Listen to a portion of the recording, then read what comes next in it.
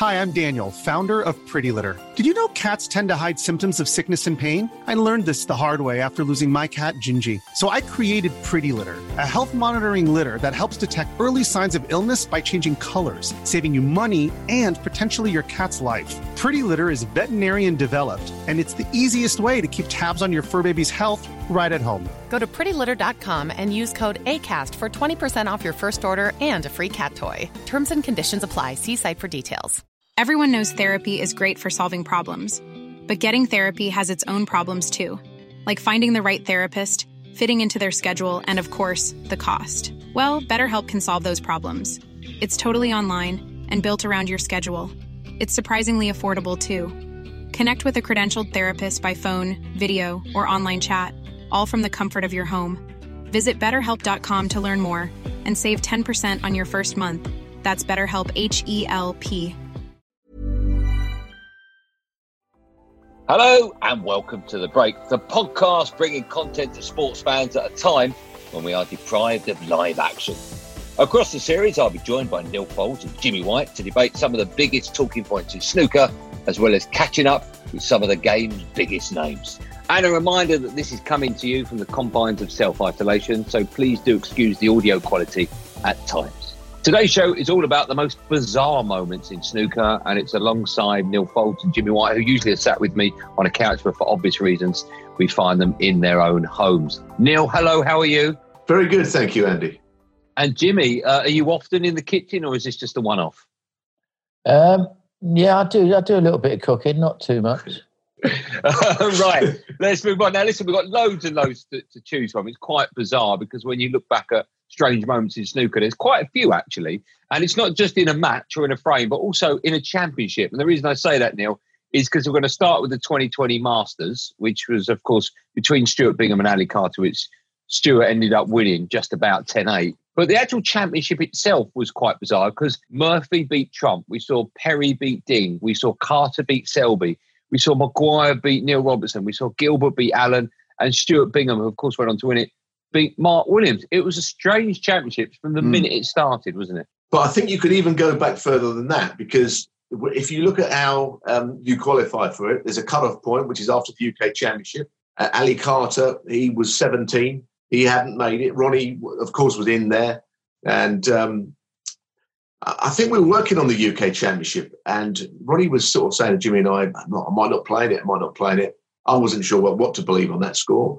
And then Ronnie pulled out of it. Right at the end of the UK Championship, he pulled out, which meant that Ali Carter, who, of course, if you remember, Ronnie and Ali had a match at the Crucible where there's a bit of argy-bargy going on. So I don't think that at the time they were absolutely best pals. They go back years, those two, so I think they're good now. Ronnie decided to pull out. So everyone moves up one in the list. In the case of Ali Carter, got him in the tournament, which it didn't seem likely. And, of course, you think, Ronnie O'Sullivan pulling out of a tournament which he's won so many times gives someone else a chance, a younger player, for instance. And then you get Ali Carter, who shouldn't have been in the final, playing another guy who's not a youngster in Stuart Bingham. So, even before the tournament started, it was kind of odd how we got to the 16 players who did play in it.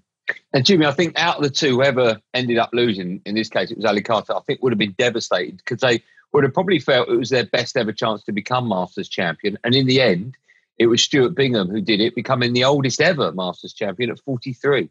No, it was an amazing tournament, from the start, with Ronnie O'Sullivan not playing in it, won 7 Masters. For me, arguably, his closest tournament to his house. It was like an hour's drive. You live in the same area. It was so bizarre that he didn't play in it. And then each match, as you said, all the second favourites got beat. And went on to, no one forecast that final would be Ali Carter playing Stuart Bingham. And we've got to give credit, though, to Bingham. The last few frames, he did hold himself together very well and played some good stuff. Deserved winner in the end. There was a funny moment as well, Neil, in the championships where someone had placed some kind of noisy machine under a chair. Do you remember this? Yeah, I do. Yeah, some sort of a fart machine or something, wasn't it? I'm not sure about all that. I didn't rate it that highly. I know that there was a lot of laughs about it, but I mean, if it cost someone an important shot, it might not have been so good. And if you remember, Stuart Bingham, when he played in the UK Championship against John Higgins, he was put off by a member of the crowd. So mercifully, there wasn't anything that put him off in that final, you know. And interestingly about that match also, at the end of it, Stuart Bingham was immediately asked, oh, well, you've won 2 of the big 3 now. You've been world champion, you've been Masters champion, just UK for the Triple Crown, which didn't really seem at that moment to be that important a question because he just won the Masters.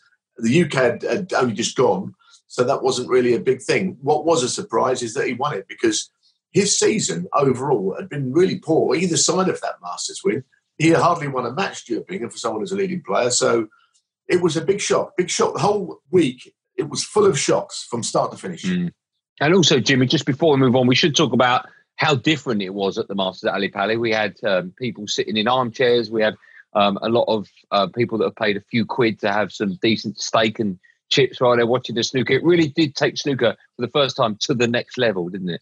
Yeah, it was like a little bit like being at Wimbledon at the tennis. You know, you had fantastic facilities. You could drink and have a nice meal and have a conversation with, you know, your friends while watching the game, which you can't normally do when you're in an audience of a snooker match. You've got to be dead quiet. So that was behind a sort of a soundproof glass, and I think all the people there enjoyed that side of it. And you know, and it's our second biggest tournament. It's probably in the best venue. The Crucible's marvellous for playing, but actual facilities for hospitality for sponsors is not the best in the game. So, you know, the Masters stepped up a level this year, and it was good to see. Mm. We're talking about bizarre moments in snooker, and that's the sort of a whole championship we're looking back on. We're going to look back on one match in particular from 2019, the first round of the World Championships, which saw Ronnie O'Sullivan, who of course favourite for the title going into this one, up against, at the time, an amateur in James Cahill.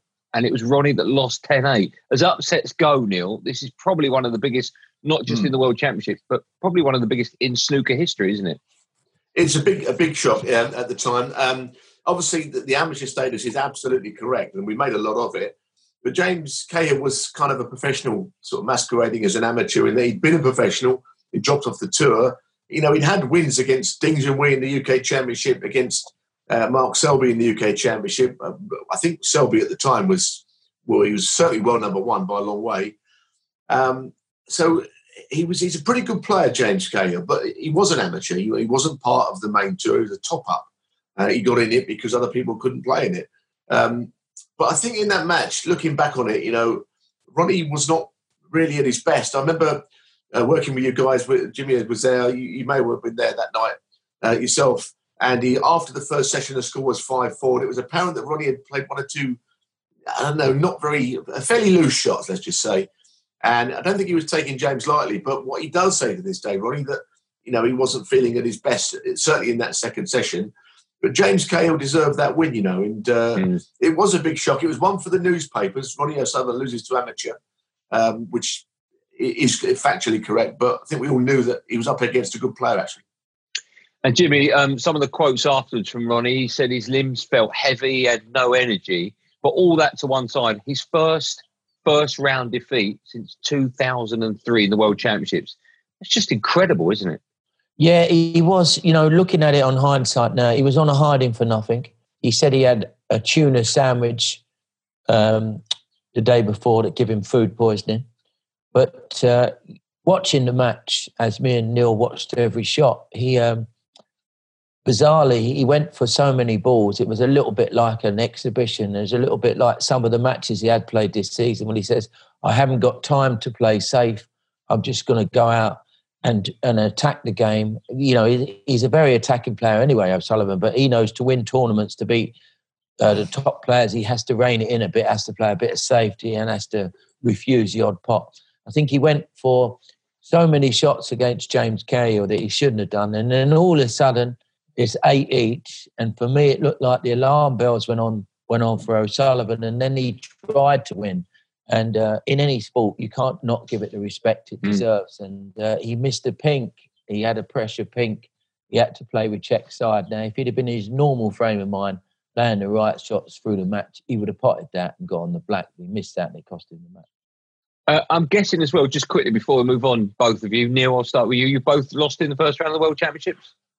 Oh, yeah, of course I did. I did on plenty of occasions, yeah. I mean, I lost to Steve Davis, actually, right at the start of my career. The year after I played Alex Higgins, I played Steve Davis, and he was defending champ. We had a real close match that went all the way, I think, to 10-8, not 10-9.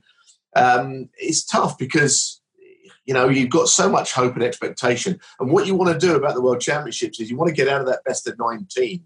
It feels like a long match thinking about it now, but you know that you've got a 3-session match to come. And I know Jimmy will obviously be able to explain it better than me with his record at the Crucible. But, getting into that best of 25, Jim, I guess that kind of, you feel like you can really settle into it once that first round is over. Yeah, even though it's the best of 19, it's still a bit of a banana skin, really. You want to get into the 3-session match. In 1981, in 1979, I won the English Amateur Championships, and where the great Ronnie Gross, who sort of was me and Neil's only real coaches, really, or someone who sort of taught us the etiquette of the game, is that I thought in that day and age that you had to go and win the World Amateurs. It was a thing you wanted to win. And I could have had 2 years at the Crucible, but I waited. I went to Tasmania, I won the World Amateur Championships. And my first year at the Crucible, I played Steve Davis, and I was 6-2 down. I ended up losing 10-8 to him in 81, and he went on to win that World Championship and dominate, So maybe, at hindsight, maybe I should have gone to the Crucible instead of going to Tasmania. But that was the first round defeat that I really remember, yeah.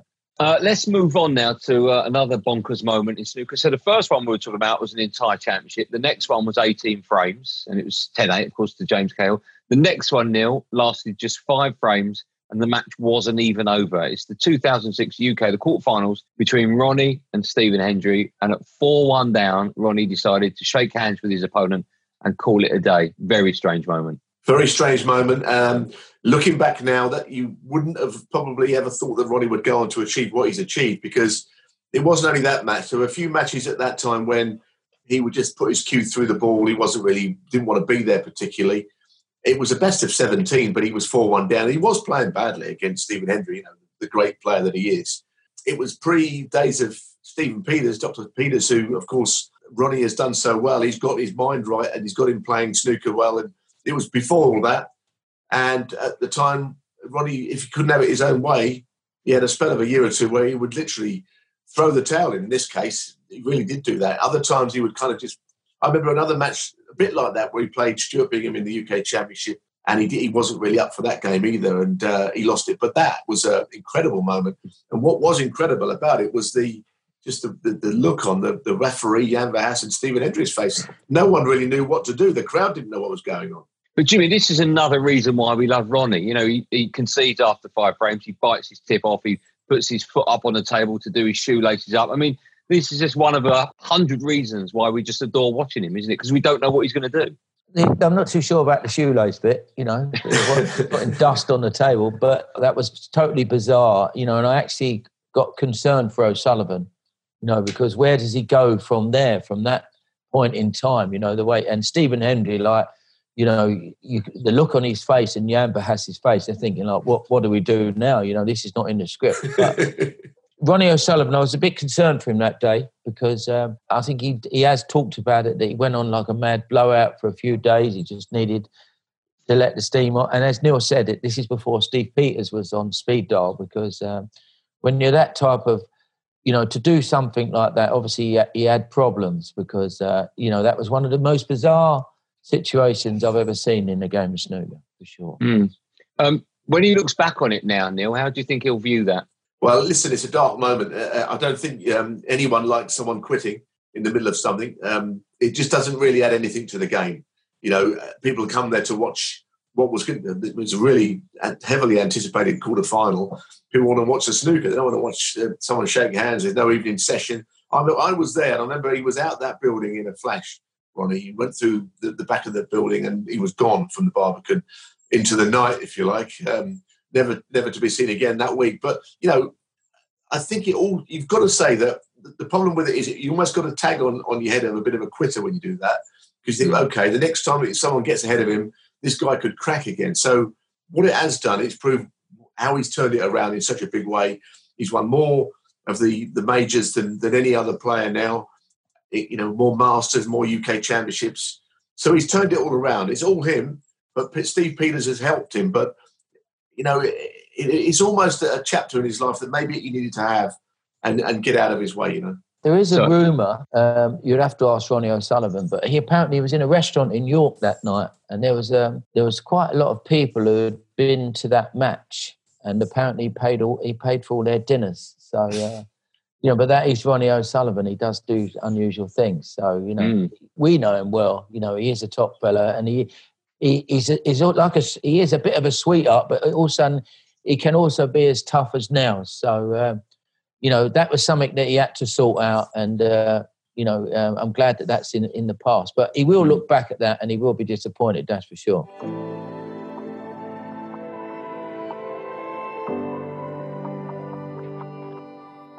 And let's move on now to a moment that Ken Doherty will, of course, never, ever forget, never, ever live down. That's him in the year 2000 at Wembley Conference Centre, missing the black off the spot for a maximum 147-0. It's a shot that will haunt him for the rest of his life, won't it?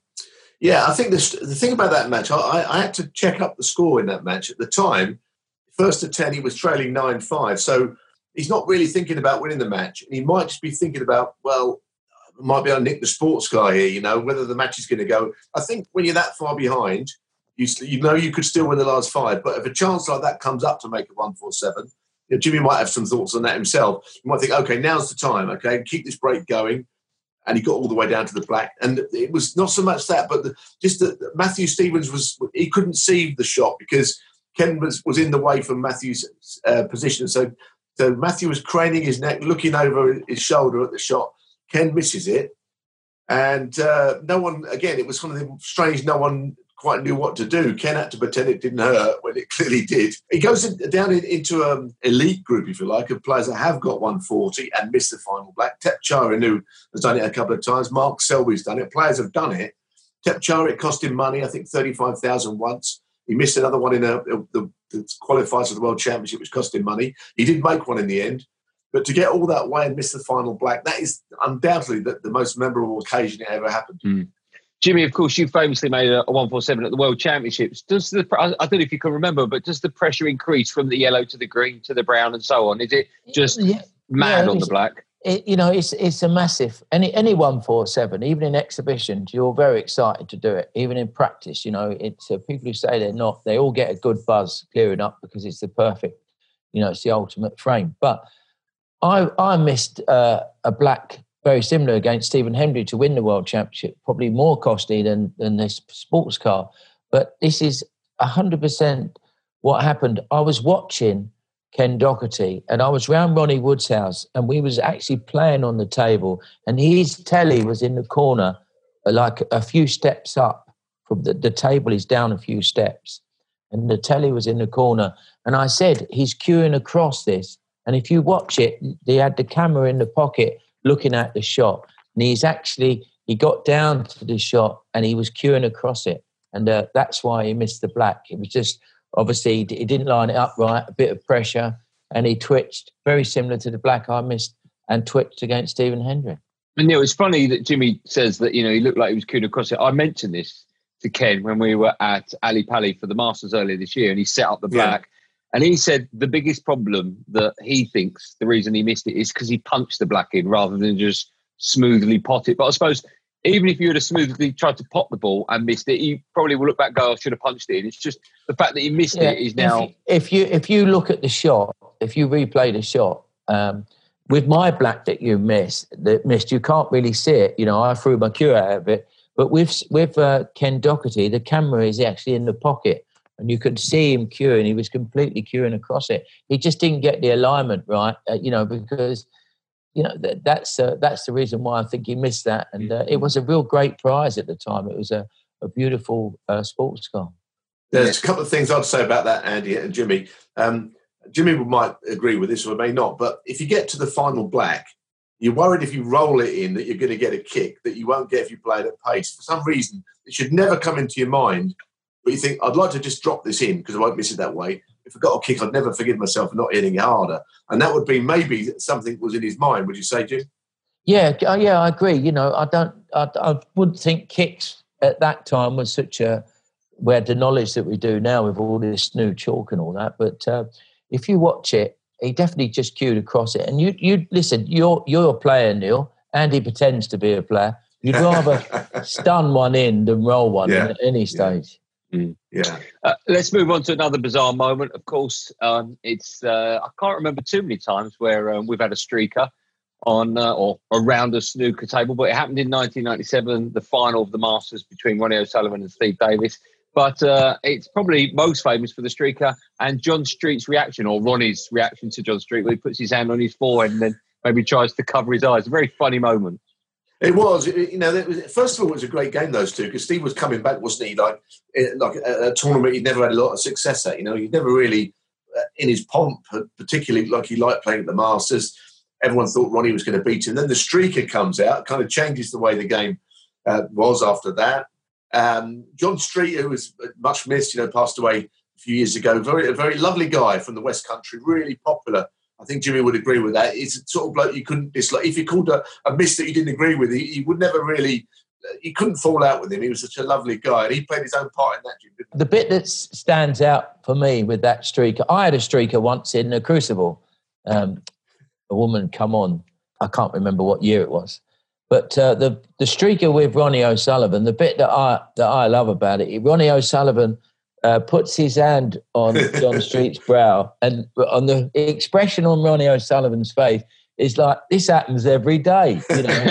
Like, what's the big thing? And then he went on to play a shot as though nothing happened. And that is what we all love about O'Sullivan.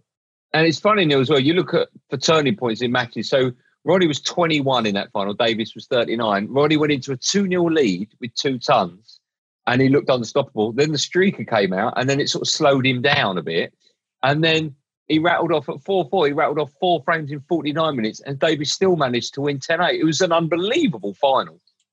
I think without the streaker, it would have been something of a crazy match, wouldn't it? Never mind all of that went on. But, it is sort of thought of as the match with the streaker. I can't remember the lady's name, actually, who did that. But it was just something that adds to it. But the match itself was brilliant. I guess also you had, the business, as Jimmy says, about, Ronnie putting his hand on the brow of John Street. And, Steve, I'm amazed that he was only 39 thinking now. I thought he was older than that. But, it's a young man still, but someone that we thought of as beyond his best, really, which is odd now when you think that players in their 40s are winning the world title. It's a very good point. And on now finally to one of the most incredible moments in snooker history, and I am talking about the 1986 final of the World Championships, which saw Joe Johnson and his shoes beat Steve Davis, the greatest player on planet Earth. And Jimmy, it was just from beginning to end, you just got the feeling that we were in for one of the biggest shocks ever in snooker. Well, snooker was absolutely at its height. The last year you'd had 18.5 million viewers watch Dennis Taylor beat the unbeatable Steve Davis 18-17 on the black, so snooker was absolutely flying. And Joe Johnson, through that tournament, he just played phenomenal stuff. I think he won his first match against Dennis Taylor, and he'd never beaten Dennis Taylor before. Neil would probably know the proper stats for that. But I think that's right. He beat Dennis Taylor. He'd never beaten Dennis Taylor before. And he went right through that tournament. And in the final, he played fantastic stuff. And Steve Davis rightly said after, he said, I was beaten fair and square. Joe played far better than me. And it was true. He just played from absolutely out of the blue, from nowhere, played brilliant snooker for the whole 17 days. A very worthy winner of the World Championships. And I'll tell you what is bizarre as well now. I've spoken to Joe many times about this because, of course, he works with us on Eurosport. And he tells a story about going into the World Championship. He was outside the top 16.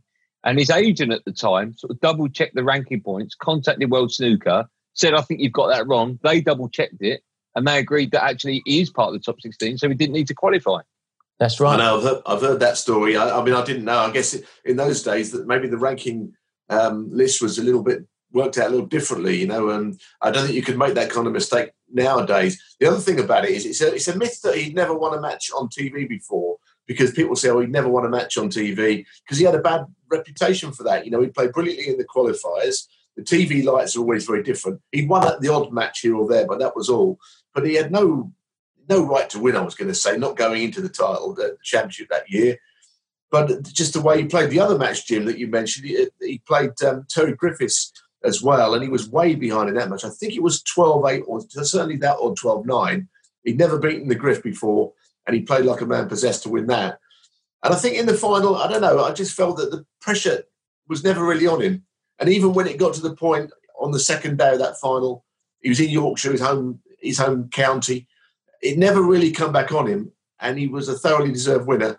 I just wonder maybe if what happened the year before, losing to Dennis, which was a huge shock, again, was somewhere in the back of Steve's mind. Jimmy, it's interesting that Neil says he had no pressure going into that final. He probably had no pressure going into the tournament. 150-1 outsider he was. He'd never won a match at the Crucible before that year. And also in his 7 years as a pro, he'd never won a tournament. So there was absolutely nothing expected of him. No, but, as we all knew, playing in Pro-Ams and playing Joe, I played him in a few tournaments. I played him in a tournament in Potters once as well. He was a fantastic player. And the following year, he got to the final and got beat by Steve Davis. He just played phenomenal stuff, scored very heavily, and just showed us what a great player he was. I'll tell you an interesting thing, Andy, about that. Everyone talks about the Crucible curse. Now, Joe, going into that year after, in 87, he had hardly won a match. He had a terrible season. I'll tell you that now, really poor, and got to the final, as Jimmy pointed out. So that was a shock again. And the other guy who had a really bad year as champion, Ken Doherty, I mean, he lost to all sorts of players, even me that year when he was champion in the UK Championship, and I was way below my best. But he got to the final. So the two guys who went into it with the least pressure as champion, I think, ever, both reached the final. Right, before we wrap things up, Jimmy, have we missed out any other moments in snooker where you look back and think that was a bit weird? No, I think we've covered most of this stuff, Andy. What about this one then, Jim? What about this one? Not in a Triple Crown, guys. What about the time in Barnes when Ronnie was just clearing up in one of the matches in the year that he won the English? Again, it was one of the home nations, so not a Triple Crown event. And the old lady came out, and Ronnie let her play the last couple of pots or something. What was that about? Who was she? How come from? Where is she now? I think she's trying to qualify for the Worlds this year. that was that is once again you see Ronnie O'Sullivan handed his cue. Who had the Ronnie O'Sullivan's cue. Like John Paris must have been having kittens watching that. Strange thing about that, just before we go, I know that 3 or 4 of the top players somehow thought that was all staged, but it wasn't. It was just bizarre how it happened, but it wasn't staged. How could that be staged? Who thought that? Well, I know that 1 or 2 top players said that Ronnie... He won't tell you, Andy. I won't say. But, you'd have to get the pliers out. It was a strange moment for sure, right? It was very bizarre. Listen, it's been a bizarre show, but I've enjoyed every minute. Neil, always a pleasure. Thanks so much for your time, and the same to you, Jimmy. Thanks again to everyone that's listened. We really hope you enjoyed this episode of The Break. Remember, please subscribe, rate and review the podcast on your platform of choice. We'd really appreciate it. From myself, from Neil and Jimmy, we'll see you soon. Bye-bye for now.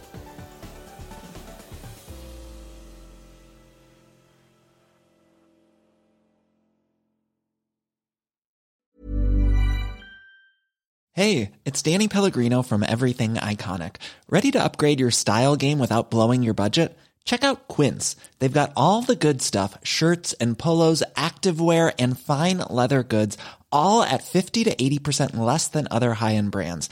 And the best part? They're all about safe, ethical, and responsible manufacturing. Get that luxury vibe without the luxury price tag. Hit up quince.com/upgrade for free shipping and 365-day returns on your next order. That's quince.com/upgrade. Hi, I'm Daniel, founder of Pretty Litter. Cats and cat owners deserve better than any old-fashioned litter. That's why I teamed up with scientists and veterinarians to create Pretty Litter. Its innovative crystal formula has superior odor control and weighs up to 80% less than clay litter. Pretty Litter even monitors health by changing colors to help detect early signs of potential illness. It's the world's smartest kitty litter.